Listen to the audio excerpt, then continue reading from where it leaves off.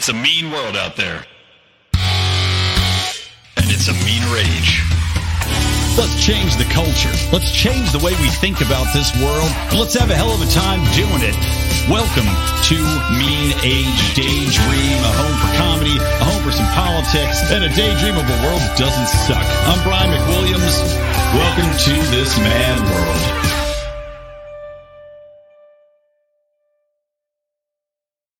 What's up, you kids in the hall? Yes, you too can be a kid in the hall. Not like the old meme, what's up, fellow kids? But a legitimate child in the hall playing, enjoying your everyday lives. Of course, I am Brian McWilliams, welcoming you to this little school that I run here, a little house on the prairie, where, of course, who was the guy in that? That guy, whatever, that molded bastard, a little house on the prairie. And I'm running across a field of flowers to hug all of you and welcome you into today's show here on Mean Age Daydream. So, welcome everybody. I'm a little out of sorts, I'm going to be honest with you. Fighting some depression today because I am just going through a shit fest at work. And, tell you, it's hard to concentrate because I got to fit all my concentration time on bringing home the big bucks. And it, sometimes in this biz, I do public relations. You just hit a rut. You hit a rut where you can't seem to get a break. You can't seem to break through. And that's where I am right now. And it's really frustrating me. So I'm going to try to focus on this topic right now and quiet the little demons in the back of my head that are whispering, Brian, you're not good enough. But they're always there. Don't worry. In the bedroom, walking the streets, driving the car, which is why I routinely run over pedestrians. So anyway, guys, welcome to the show. I'm going to talk about Kids in the Hall because I wanted to discuss one of my favorite all-time shows, right? I talk about sketch comedy that I hate. I talk about comedy that I love. I want to tell you that the Kids in the Hall, Canadian sketch comedy troupe, one of the greatest sketch comedy shows that has ever existed in the history of mankind, has made a comeback on Amazon Prime. Now, this is excellent news. Number one, because they can curse, and they have and will. They also showcase quite a bit of male nudity. I will say that. Couple of cocks right in that first episode. But if you can get past all the wangage, or ladies, if you really want to tune in for the wangage, it is a show that has not missed a beat because what they were known for before was absurdist comedy coming out of left field. And they basically didn't really focus too much on political stuff, on current event stuff. It was more absurdist. It was more concepts in the world. It was more zany, untold stories of woe, right? Because many of these stories that they tell have a tragic ending or a hilarious ending. I'll give you an example, right, of this absurdist comedy. A guy is a writer, right? He comes home and he's a wannabe writer and he is obsessed with William Shakespeare. So he gets back to his house and he talks to his bust of William Shakespeare and he's like, oh, you great poet, you great bard, how I wish you were alive today, right? And he goes to bed and a lightning bolt comes through the mirror, or not the mirror, comes through the window and it strikes the bust of William Shakespeare. And it brings him to life. And oh my God, isn't this incredible? And Shakespeare wakes up and he goes, oh, yes, thank you. Oh, wonderful to see you, blah, blah, blah, blah, blah. And they talk for a moment before Shakespeare's arms just start spurting blood everywhere because he is in fact a bust. And this man has wished for the bust of William Shakespeare to come to life. And hilarity ensues. And he's shoving his intestines in and then it gets into William Shakespeare just becoming the everyday schlub, entertained by videos of people falling and hitting their nutsacks, as probably as Shakespeare today would do. But it brings up a pretty funny point. Not only in that it's the absurdity of the moment, right? What if this wish happened and the obvious conclusion there, but also that what do we think of these great members of the past, right, who had nothing really to do other than write? And I often wondered that myself. If I needed to go off in the middle of the woods Misery style, have some crazy old bitch put a block between my ankles and crush them with a sledgehammer. Great movie, by the way, if you haven't seen Misery. Written by Stephen King, known leftist dipshit, but still a fantastic film. Do I need that kind of thing to really get my head right? Do I need to get away from the distractions? Do I need to find a way to cut out all of the social medias, all of the dings and whistles and bells? So it's funny to say that in a current era, Shakespeare would simply be watching balls getting knocked around. And that's one example of many. But the show, which I highly encourage you to check out, really surprised me by not going big into the wokeness, because that seems to be everything that's being approved nowadays. It has to have some sort of social message. And of course, these are also, pure white cast. Right? That's a taboo. You can't have that anymore, but these guys are legacies, I suppose, coming in and doing comedy that is not in any way placating the uber leftists that are running these networks. So anyway, check it out. I think you're going to like it. One of the best theme songs in the history of the world, by the way. Shadowy Men on a Shadowy Planet. I can't love it enough. And the one thing that I will say is a bit ironic in the show is they've got these segments with Friends of the Kids in the Hall. And the Friends of the Kids in the Hall is their sketch comedy artists. You got, what's that guy's name? Keenan or whatever from Keenan and Kel that's on the Saturday Night Live now.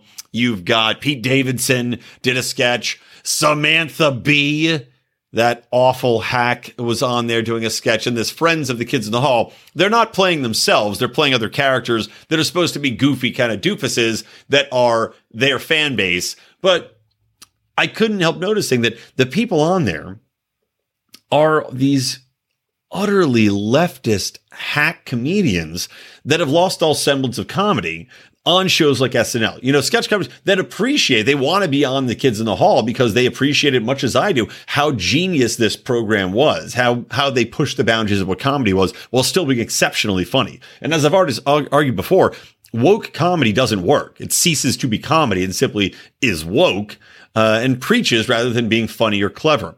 The Kids in the Hall are emphatically funny and clever and straight out of left field. You don't see many of the twists and turns coming. So I couldn't help but shake my head, though, looking at these members of prominent casts, prominent shows on right now that have abandoned their duty to the comedic arts, appear on this show and do so, I guess, without any sense of shame. If it was me, I would be ashamed to look any of the Kids in the Hall in the eye, the Kevin McDonalds of the world, the Dave Foleys of the world, the Bruce McCulloughs of the world. I wouldn't be able to look a single one of them in the eye, knowing that I had sold out my craft on the altar of leftism. But hey, maybe this will start a revolution. Maybe this will be the rolling snowball, the little one at the top of the hill that rolls down and starts to change things for the better. Because as I have said time and time again, I do think that we are seeing a cultural shift back. I think you're seeing people start to wake up, start to push away. You're seeing this in people flying and flocking away from Netflix and other programs to try to find better programming that doesn't really cater to this leftism. And even in Netflix itself. Did you guys see Netflix put out a memo, a cultural memo? So even they see it in their own being, in their own existence. And don't make any mistake, it is distinctly linked to the drop in subscription base at Netflix. That Netflix put out a memo to its wokesters, to the trans activists and the BLMers and everybody else that takes umbrage with Dave Chappelle's special or says that they need to have exclusionary programs just for the trans people out there, run by trans, written by trans, whatever it might be. Things that go counter completely to the marketplace, what the marketplace wants, the mass audiences, which is who you're trying to attract predominantly rather than make niche programming. I remember, I think it must have been a year ago now, how I was laughing in a Hollywood Reporter article where they interviewed all these different people on what the entertainment industry needed. And, you got people out there like, well, we need more Native American films made for Native Americans by Native Americans. You go, okay, well, I mean, I guess, but try getting backing for that and try making all this content for a very small segment of the population that is not going to be applicable to the broader populace at large. Is going to pay for it. And I don't see how that's going to be feasible. And that kind of plays out across the board. So Netflix sent a thing basically as a member of their culture out, and it laid out bare. If you have a problem with what we're doing, tough titties. You may find employment elsewhere. We will not be placating you. Maybe you should look for somewhere that suits your particular feelings right? Because all these corporations now, they had paid too much attention to the feelings of their employees rather than, and I'm sorry, this is the way the world should work, viewing them as employees. Your job as an employee is to give feedback in a respectable manner if you think it's going to aid the company. It's not to give feedback in a way that's going to damage the company because your fucking butt hurt that something got put out that you didn't personally approve of, which is how it rolled out with Netflix, which is how it rolls out with all these different corporations that are being damaged in the public sector. So Netflix has said, get the fuck out of here. We don't want you. We don't need you. We're going to do our programming how we see fit, and we're going to go ahead and try to make a profit. Right? And we'll see if they can in the last bit, because as we saw, they bleeding subscribers. But I do think that they're distinctly related. Okay. So I wanted to talk about a couple other things in this episode. And it's definitely going to be shorter. As I said, I did not have a lot of chance to prepare for this. I'm not going to talk about the shooting. I don't have interest to talk about it. I don't have anything new to say on it. I don't think there is anything new to say on it other than to say that this is a guy who went and shot 10 black people. It was clearly racially motivated, and the media is portraying it as though it's Tucker Carlson's fault. Well, the guy's an avowed leftist. He says he's a socialist. Karl Marx was blatantly racist and railed about Jews and railed about blacks constantly, used the N-word nonstop, talked about them as inferior people. So you tell me what makes more sense. That Tucker Carlson somehow inspired this guy who is a self-acknowledged socialist and says those are his political beliefs, or that Karl Marx probably had something to do with that hatred. That's all I'm going to say about it, right? And then the media is happy to talk about this one rather than talk about any number of other slayings by people that were also racially motivated by people on the other side of the color spectrum. But this is to be appreciated. This is to be expected. And I don't know, will the populace accept this narrative as what it is? Will they accept the narrative that we have to crack down on gun laws once again? Or is the population once more going to say, well, you know what? We think there's a different societal contagion at work here that's conditioning these people. Rather than to point at mainstream media and Tucker Carlson, which he probably has not watched a single time, maybe we should point at the isolation that surrounds these kids, the depression that surrounds these kids. And also still coming out of COVID, this kid's just 18. He probably was home for the last couple of years. He was probably isolated before that. He's probably a loner and he's probably bullied and he probably had home issues, all these other things. But the mainstream media just wants you to think that, well, Tucker Carlson race. But anyway, I'm not going to go any more on that. I don't have the interest in it.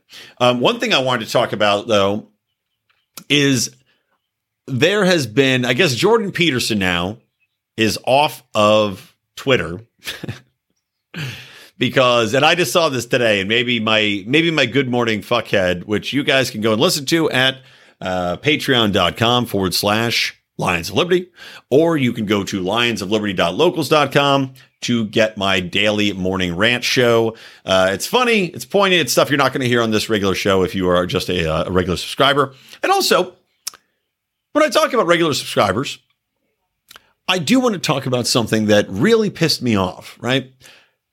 Notably, Mark did an episode talking about, his feelings about the Mises Caucus and yada, yada, yada, whatever.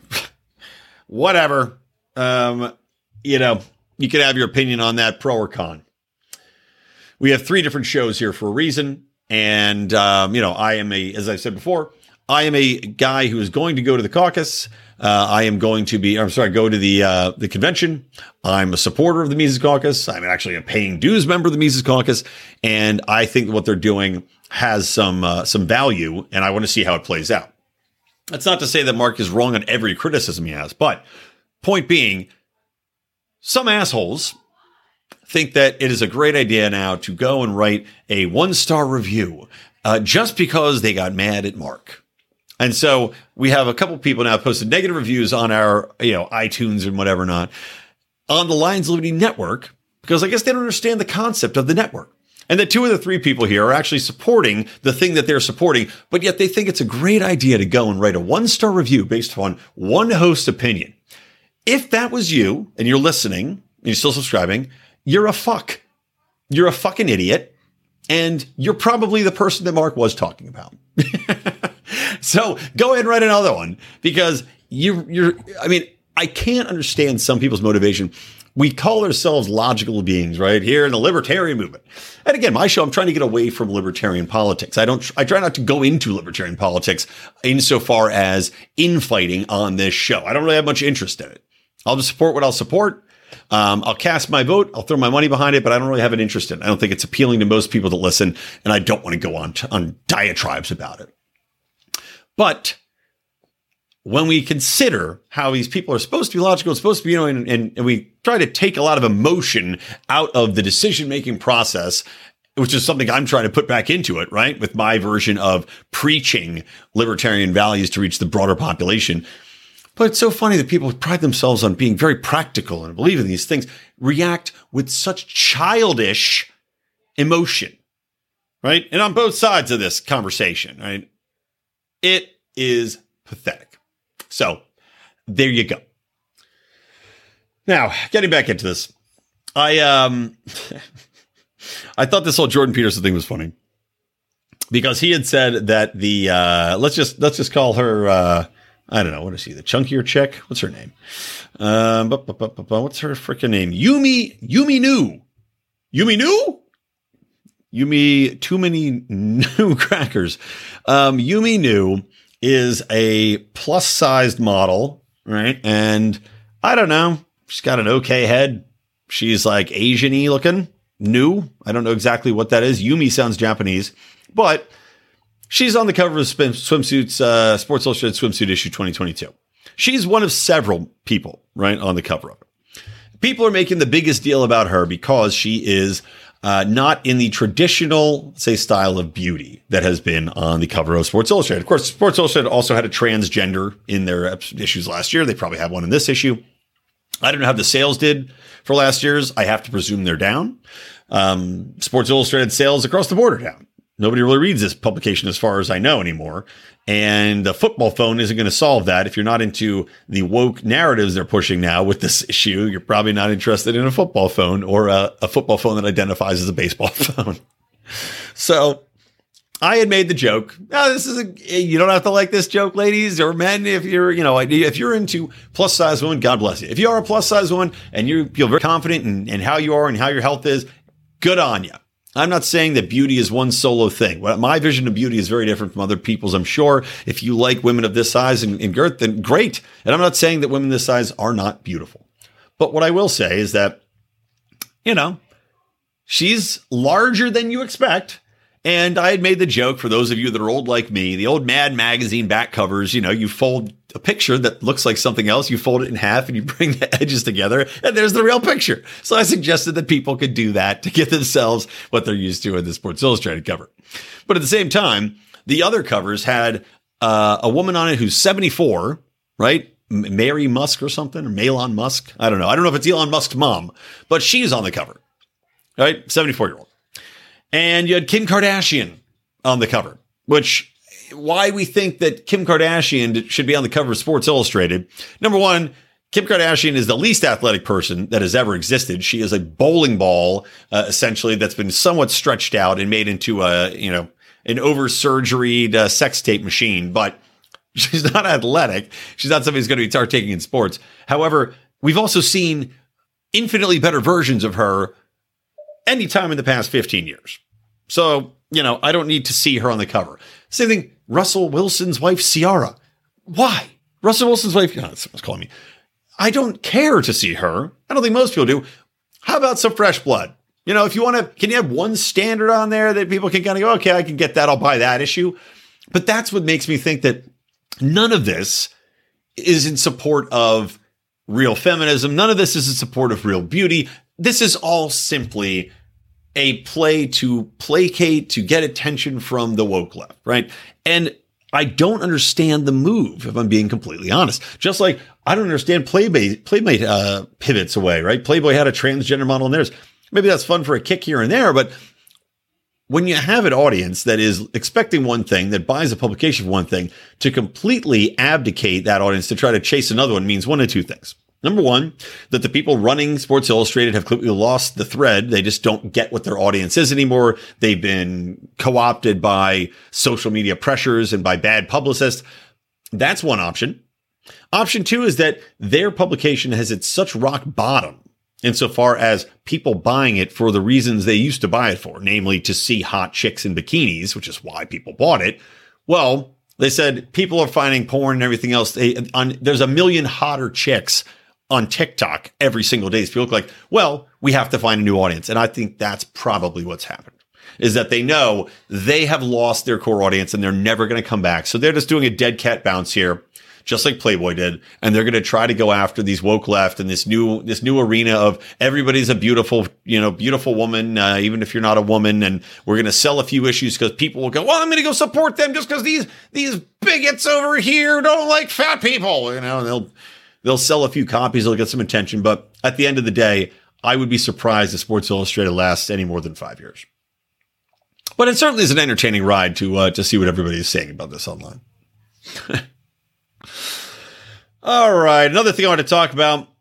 What's there to say? I did a Good Morning Fuckhead on this earlier when the news broke, but Biden is sending hundreds of U.S. troops back to Somalia. And there's no reason to be in Somalia. There's absolutely fundamentally no fucking reason for us to be there.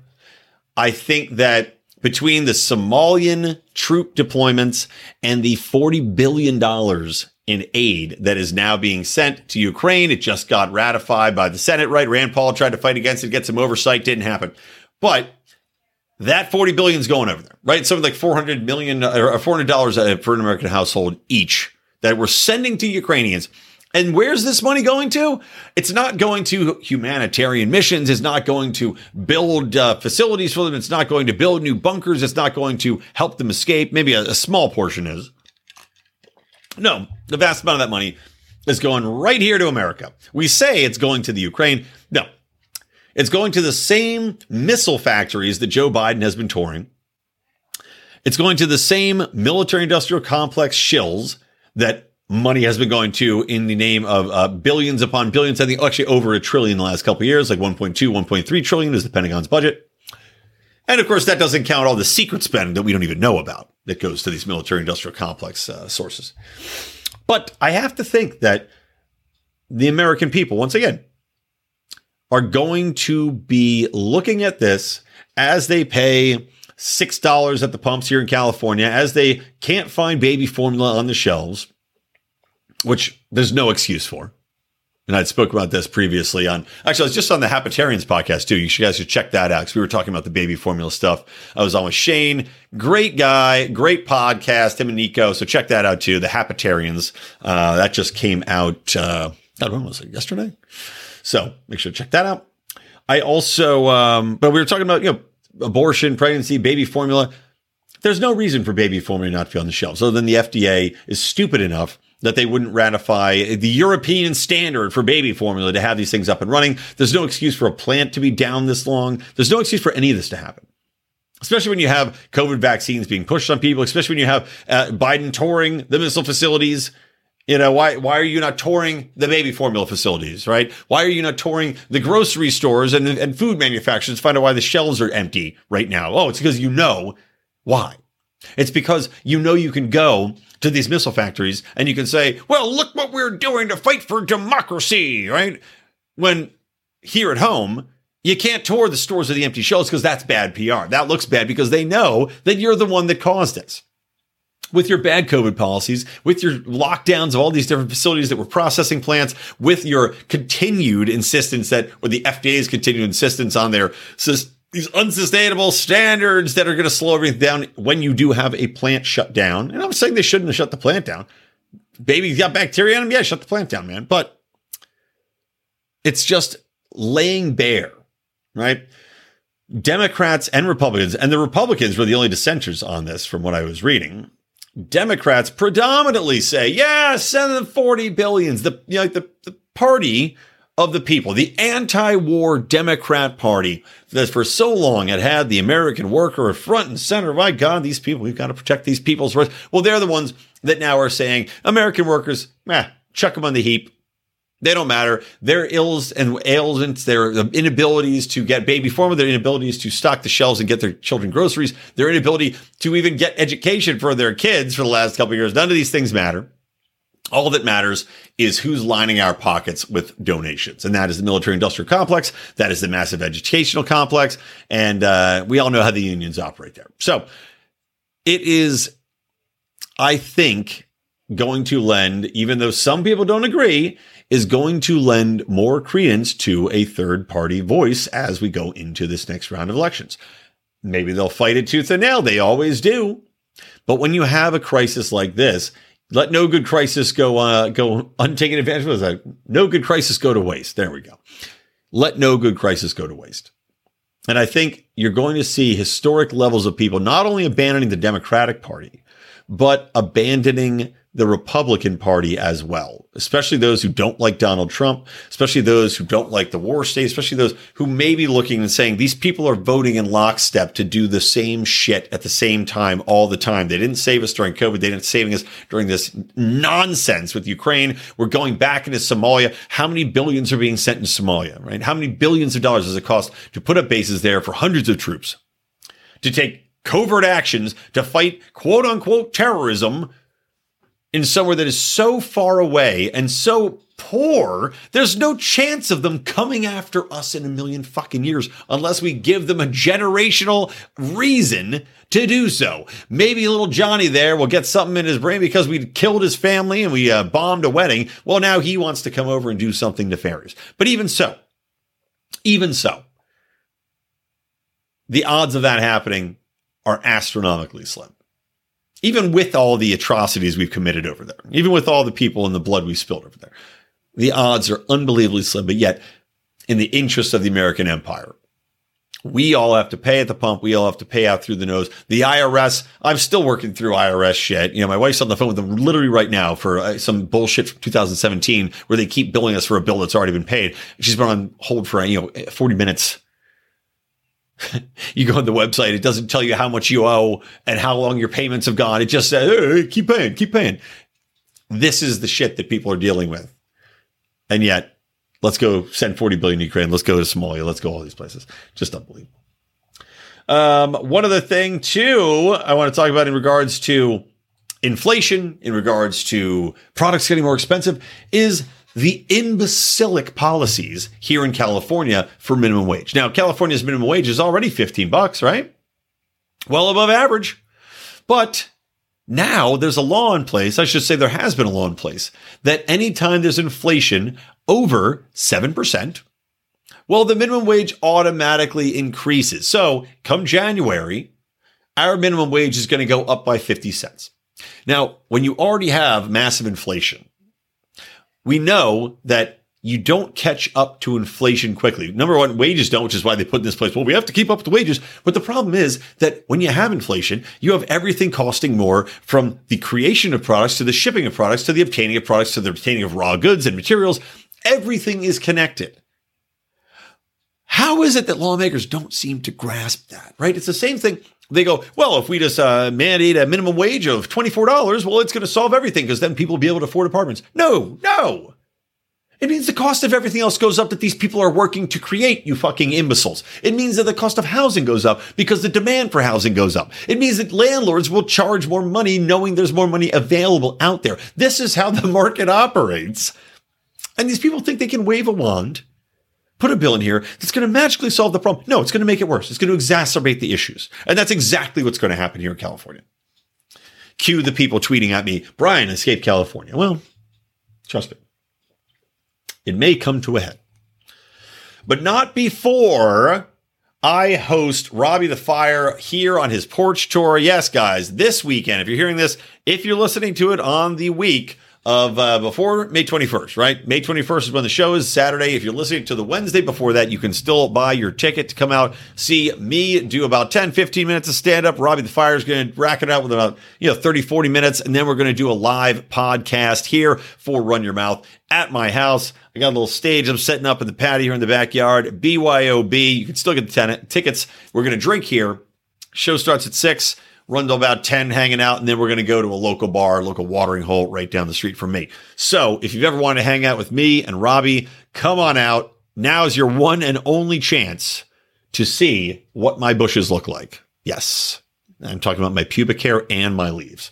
So make sure to do that, guys. I'll put the link in the show notes, or you can just search for Robbie the Fire Porch Tour Los Angeles on Eventbrite. It'll pop right up for you. Do it to it. All right. Rounding out the show, as this is going to be a shorter show, just because, like I said, my brain's just not in it. Is something really, really fascinating. Really fun. Oh, I forgot to make my joke about Somalia, that Biden thought the inflation monster lived there, and he's going to send the troops out to kill the inflation monster. That's going to be his Osama bin Laden moment. We got him. We get him. And they'll hold up like a Somalian in a chupacabra costume. They'll put a Somalian in like a Bigfoot costume and then shoot him in the fucking face. Okay, so this was so fascinating. Meet the Press, right? Hosted by Chuck Todd. Supposedly a man who is a neutral journalist, but Meet the Press hosted a war game. They termed it as such. This is from a tweet from Meet the Press. And of course, their episode is on, I guess, Peacock TV, and, it runs on NBC. But go inside our exclusive war game with CNASDC. Now, CNAS is the Center for a New American Security, and develops strong, pragmatic, and principled national security and defense policies. Now, if you think that this is a Washington, D.C. think tank that is, of course, supported by plenty of government money, well, I'm sure that you are exactly correct, right? You can even support them, though. Oh, isn't that nice? It's an independent, bipartisan, nonprofit org, meaning that they, of course, again, they get a shit ton of money from the government. But remember, it's bipartisan because we know that both parties are working together in order to ship more money to the military-industrial complex and to keep us in a constant state of war as a distraction. Now, the crazy thing about this, and I'll play this video. It's about 2.5 minutes long, and then I'll come back and talk about it. But here's how they describe it. The year is 2027, right? So, guys, don't get too comfortable. It's right around the corner. 5 years away, we're going to be at war with China. The briefing. China is poised to attack Taiwan. Which side would prevail? Would China attack the U.S. mainland? Could nuclear war break out? Watch the full episode of blah, blah, blah. So let me play this little trailer for you, and then we'll come back and discuss this, because this is just fucking unbelievable. Meet the Press. Meet the propaganda. Yeah, let me mute myself, and we'll play this episode. Welcome back. In our final episode of this season's Meet the Press Reports, we put together a remarkable war game simulation of how the U.S. might react if China invaded Taiwan. The National Security Think Tank Center for a New American Security, or CNAS, convened two teams. The blue team representing the United States and the red team representing China. Which side would prevail? Would China attack the U.S. mainland? Could nuclear war break out? The conflict takes place in 2027. There are 3 rounds of strategy, and I spoke to the game master after each round to see where the conflict stood. Here's a look. As you can see here on the map is a very large concentration of Chinese People's Liberation Army forces at potential ports of debarkation for an invasion. We want to focus on a last-ditch effort to deter. This is a time to be sending the strongest possible message to Beijing, both privately and publicly, that there will be very severe costs if they actually go through with this.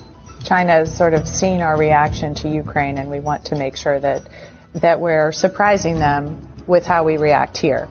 Hit the Americans as hard as we possibly can in the Western Pacific, keep them out of the fight while we move on Taiwan. I would support an early knockout punch against Guam. The priority for the first 24 hours is to try to go as fast as possible against Taipei, right? I think it matters to deter United States, Japan, Australia, and other countries from intervening. All right, Stacey, high level here. What just happened with Move 1? China's invaded Taiwan. It began by attacking Taiwan's outlying islands near the mainland. Then it followed it with a large air and missile strike on Taiwan and on U.S. bases in Japan and on U.S. bases in Guam and the Northern Marianas. In response to that, the United States followed up with bomber attacks on on Chinese ships in port, and there was an air battle over Taiwan where American aircraft flying from the Philippines came in and engaged in combat with Chinese aircraft that were trying to bomb Taiwan. Okay, so there you go. We've seen now we are already, according to one senator, right? It seems like we're already at war with Russia, at least from a slip of the tongue over Ukraine, right? And we are basically at war with Russia. When you talk about sanctions, when you talk about supplying armament and sending $40 billion used for military weaponry to the Ukraine, when we're providing them with support, with tactical support, and with informational support as far as who to target, where to target, using our satellite technology, etc., we are essentially at war with Russia. No one's outwardly saying it, but we are in a, I don't even know what you call it, a lukewarm war with Russia currently. And this is over fucking bullshit Ukraine, which really doesn't fucking matter. Then you got Taiwan, which we have long said is, an ally of ours, and Taiwan, we won't let the Chinese take Taiwan, even though, what are we going to do about it? Number one, they have nukes, just like Russia, just like with Ukraine. This is the reason why we can't go in with our own troops, because what are we going to do about it? We're two nuclear armed countries. They're much closer. They have vastly easier ways to take troops in and out of that region, to get their ships, to get their bombers, to get their everything to that region. Why the fuck would we even engage with it? But no, remember, so I wanted to play that clip to the end so you could hear that. Oh, this all starts over Taiwan. Just to condition you guys, for China, when they take Taiwan, and they will, right? I said this before, they will, and there ain't shit we can do about it, and there's nothing we should do about it. By Taiwan, you're part of China now. Sorry, that's the way it is.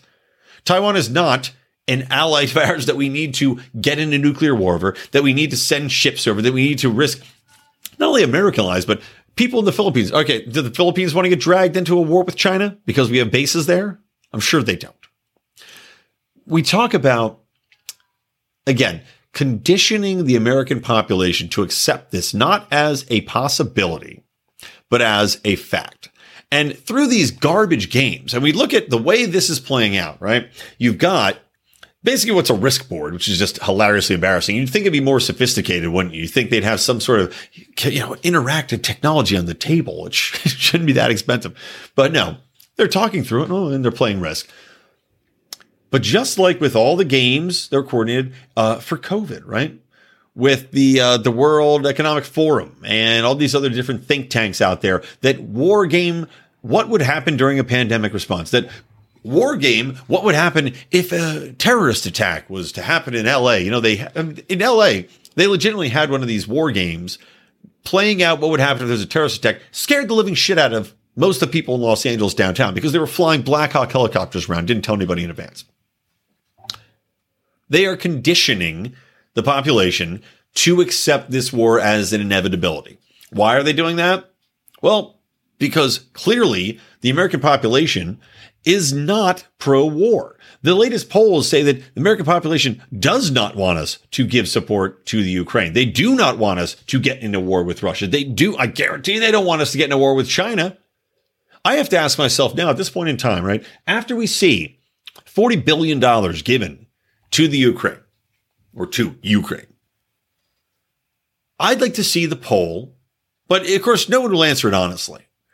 But I would bet you, my left nut, that if most Americans answered honestly the following poll question, you would see a shocking result. That question is this: would you prefer that Russia simply lose the war? Or maybe make it even simpler. Are you rooting for Ukraine to lose at this point in time? Because I think that most people are. I think most Americans want this to go away, want to resume normalcy, want to feel that we're not going to be at the brink of nuclear war. They want to see their prices for gasoline go down. They want to see their fertilizer coming over so that we can grow the crops here, because Russia, they send over a massive amount of, I think it's like, God, what is it? It's not only just fertilizer, but it's also raw goods that are put into fertilizers. I think it's some sort of mineral compounds they send over here, or ash. I mean, all sorts of stuff gets sent over here that we use in the farming capabilities of the country, right? I'm sure California, the breadbasket of America, I'm sure we use a ton of it. And this is, again, the problem when we look at the future of our food sustainability in this country and whether or not we'll be able to grow products might depend pretty heavily on this war with Russia and Ukraine. But we've brought this on ourselves by having these sanctions, by declaring that it's Ukraine or die, Ukraine forever, right? We didn't have to cut off our Russian imports. We did that voluntarily to hurt Putin, and it hasn't worked. Hasn't worked. But I think most people would tell you, if they're speaking in their heart of hearts, that they would much rather just have the Ukraine lose tomorrow. Be done with it. On the same note, if China invades Taiwan, I think most people would simply wish for a quick and easy takeover that's not going to disrupt our lives over here in America, because there's simply no good reason to do it. There's no tangible effect here at home other than to displace the supply chain. And we demand an unbelievable amount of goods from China. And the pro-America zealots will say, well, we need to make everything here at home. Well, maybe as far as energy, maybe you could argue that we should have more capability for production here at home. But there's a reason that we don't have that. There's a reason that we have gone to other countries to get these textile products, to get these cheap, easy goods. It's because they're better at making them cheaply and more easily than we are. This is the whole point. This is the whole way economics works as far as specializing. The U.S. has just turned its decisions to specialize in service industries, professional services, in very specific forms of manufacturing. These are the things we've developed into as our evolution as a country has come along. We still make some things, but other countries just make them better. They make them cheaper. They make them far more affordable to the general population. And it's going to greatly hurt the people here to say, well, cut off that spigot. Just like with the gasoline, if you cut off the import of Chinese goods, let's say we have a war with China and we cut off that imported goods, you're going to see shortages like you won't fucking believe on shit that you never realized you needed so badly. So these monsters, these animals, these self-interested, blood-soaked, money, swimming in cash like Scrooge McDuck motherfuckers are trying to condition you to learn that you have an inevitable responsibility to go to war with China. Don't accept it, baby. Don't accept it. All right. That's going to do it for the show. I think we're going to bring in some sponsors next week I'll talk about, but I will leave that because we got to do some widgeting in the background or something like that. But regardless, that's going to do it for me, guys. Brian McWilliams here. Don't forget, we have 3 shows. So you can go, if you have a problem with one of the shows, you can go write a review on that show's specific feed because we have 3 feeds. Yes, 3.